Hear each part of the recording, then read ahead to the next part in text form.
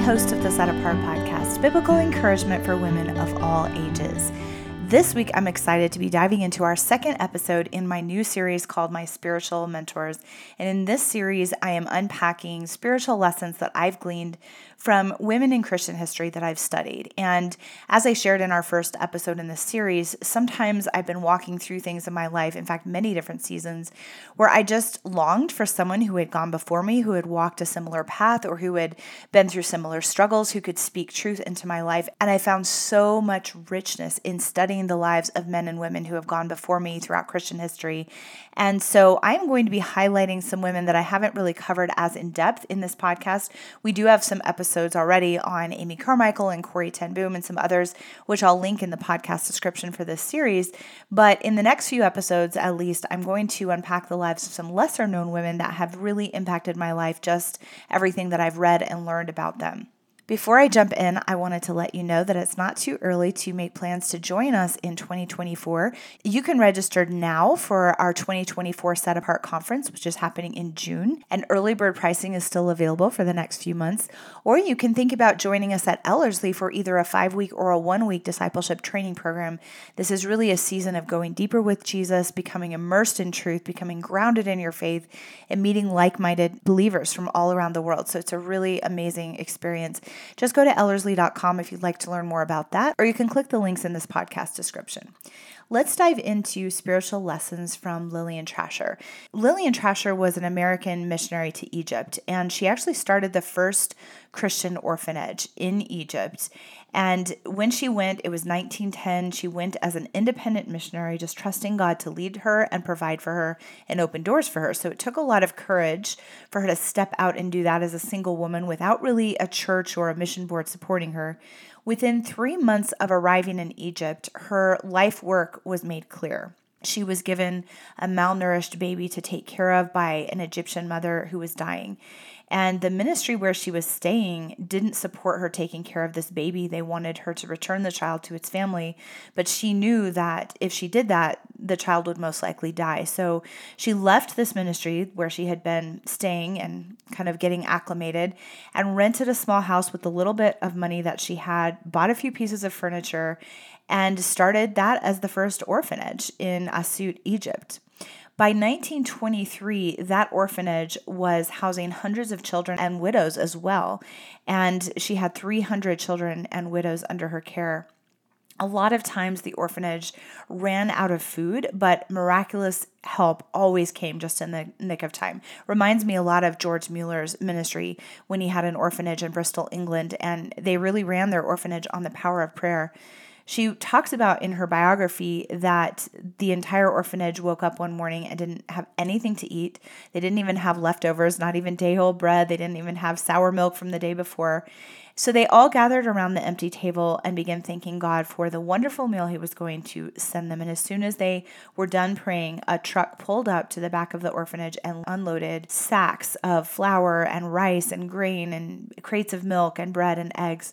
It was just the gift from an anonymous donor. And that happened very frequently as she ran her orphanage. From her beginnings in 1910 until her death in 1961, Lillian cared for literally thousands of orphans and widows. When she died in December of 1961, she had become known all over the world as the Mother of the Nile. So really amazing. And a lot of times we can see the summary of someone's life who has done something very notable, very heroic, and very noble as she did. And again, start to think, okay, well, that's for special Christians. She must have been uniquely qualified. There's no way I could ever do that. But I just think about the strain and the stress of one woman being responsible for hundreds and hundreds of lives and not knowing where each meal was coming from and just completely relying on the power of God. That is a heavy weight to carry. And yet she did it so joyfully and so beautifully. But as I've studied her life, I've recognized that there are some principles and key moments in her life where she embraced the narrow way of the cross as a purposeful decision. And going through each of these principles, I hope you'll be encouraged to realize that these men and women that we study about in Christian history who did seemingly great and epic things were just ordinary men and women who believed in the power of an extraordinary God, and they didn't hold anything back. They allowed him to have their entire life. So I want to walk through a few key moments and principles that I've seen in Lillian Trasher's life that have impacted me personally. And the first one is that she chose the best over the good. And what I mean by that is it's very easy to map out our life and our direction, and it may be a very good direction, but sometimes we fail to take a step back and ask God, is this really your best? It's really easy to think we know what's going to be best for us rather than letting God make that decision. So in 1905, when Lillian was 17 years old, her dream was to go into a career as a newspaper sketch artist. She was a very talented illustrator, and so she went for a job interview, and she had all of her sketches with her. And when she was on the train to this job interview, she met a woman who sat next to her on the train who ran an orphanage in the States.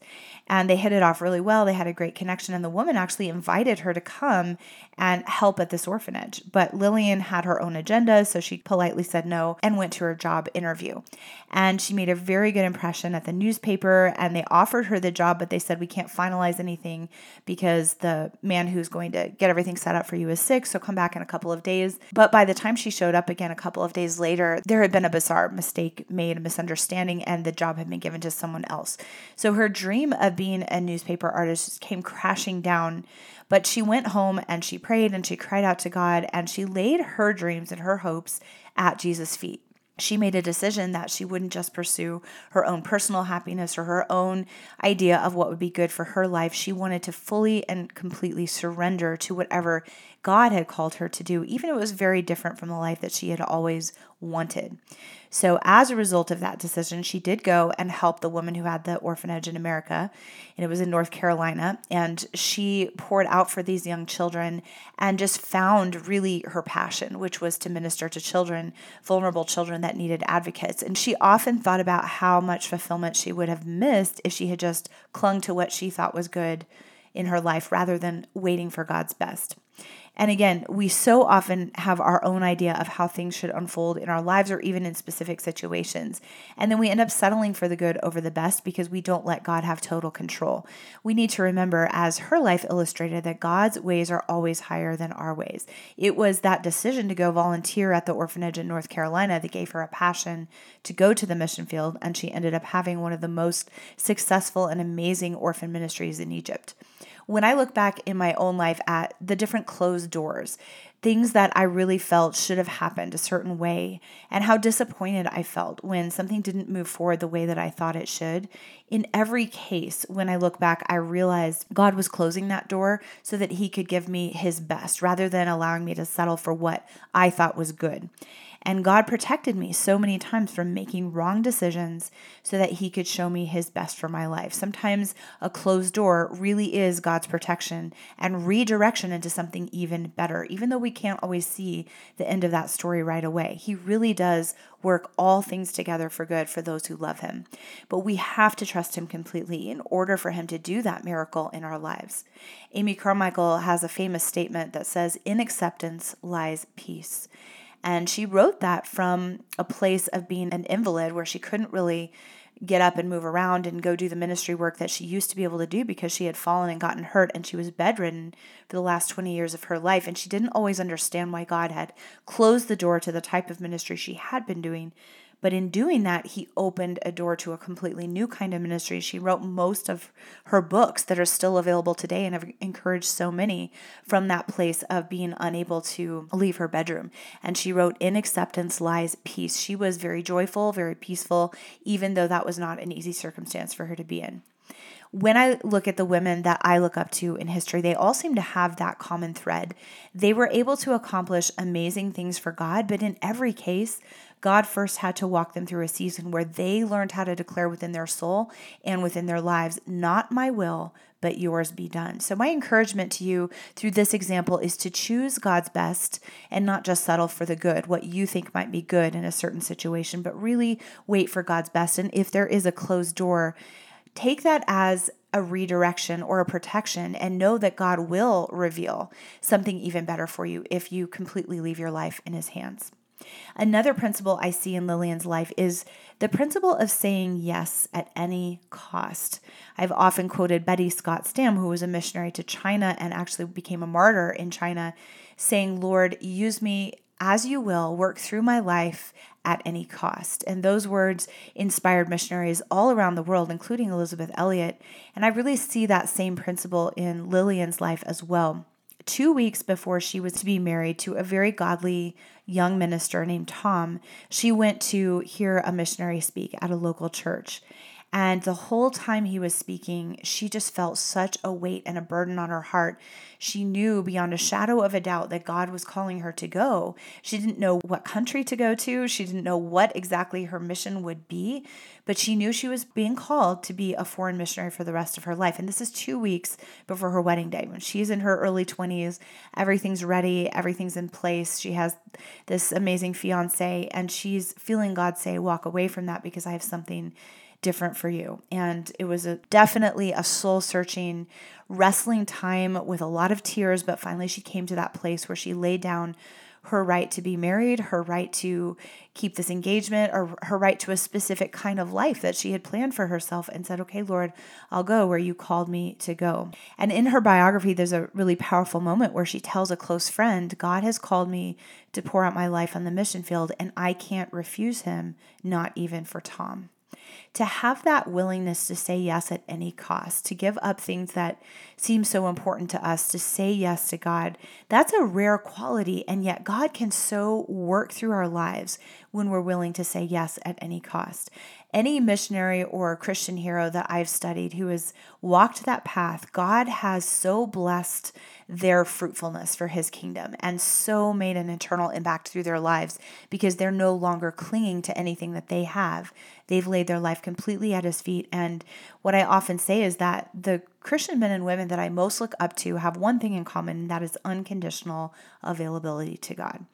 And that might be a scary thing, especially if you're single or if you have a specific life direction that you're really clinging to and it's really what you want. And then God begins to nudge you in a different direction. It's really, really scary to let go of what we want and say yes to God at any cost. And yet God always pours out his blessing when we are willing to walk that path. Another principle that I see in Lillian's life is childlike faith and obedience. When she first got to Egypt, as I mentioned earlier in this episode, she was given this dying baby by an Egyptian mother who asked her to take care of this baby. And she knew that if she didn't take this child in, the child would very likely die. And she wasn't supported by the missionaries she had joined up with there in Egypt. So she was just completely on her own, using the little bit of money that she had to rent a house and start an orphanage with one child in it. And God just began to supply her every need in miraculous ways. She went through some really hard times. Just a little bit after starting her orphanage, she had received 3 or 4 more children, and she and another one of the children caught the bubonic plague and almost died.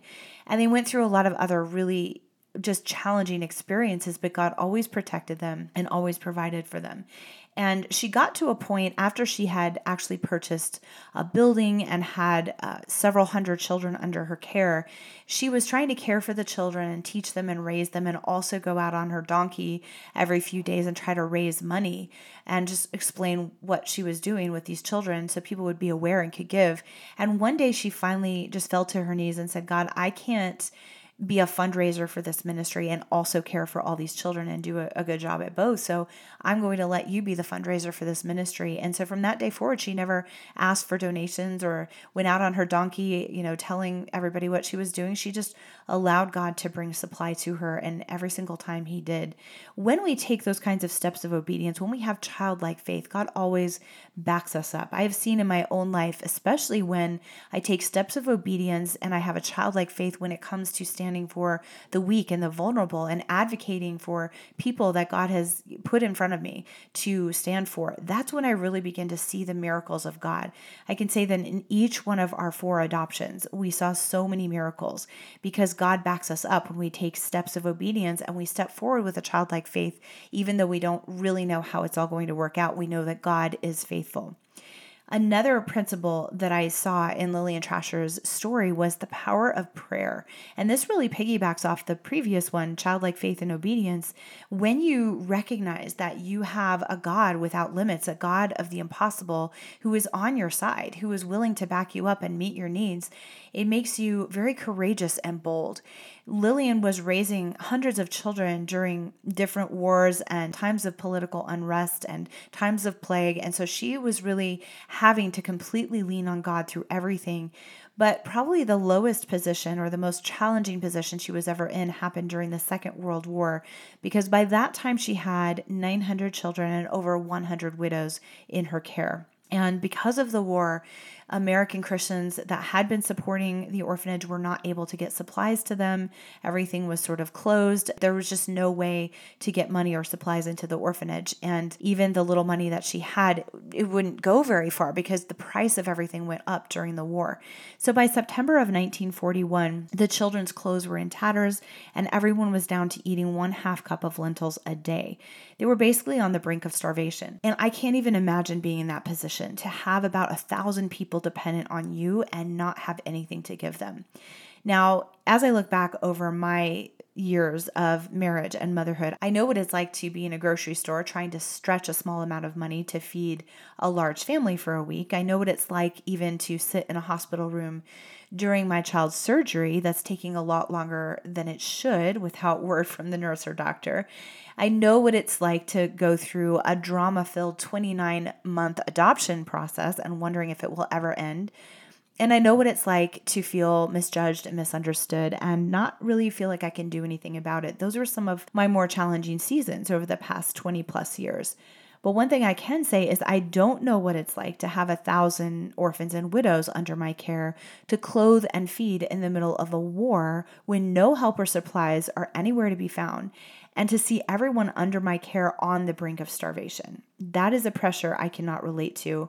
And everyone referred to her as Mama Lillian, and I can't even imagine being the mama of that many people and not having a solution.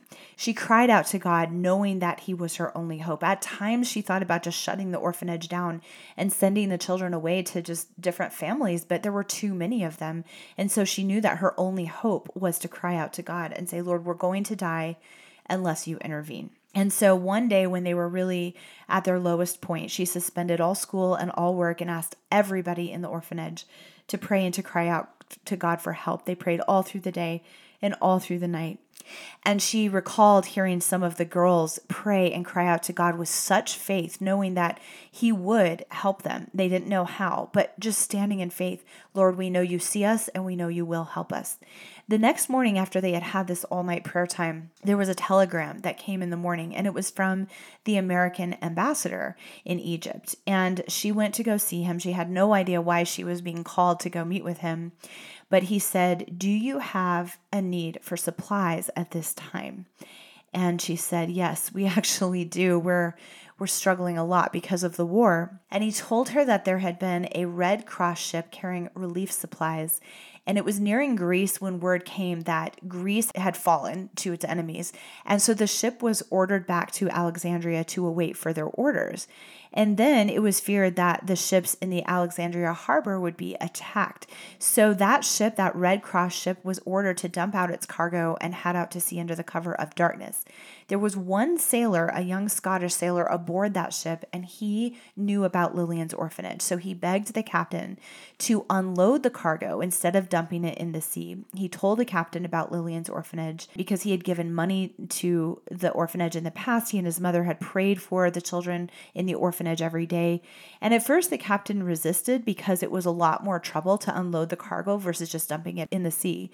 But the sailor just wouldn't back down. So they very quickly and hurriedly unloaded the ship before dawn, and someone took the supplies to a warehouse.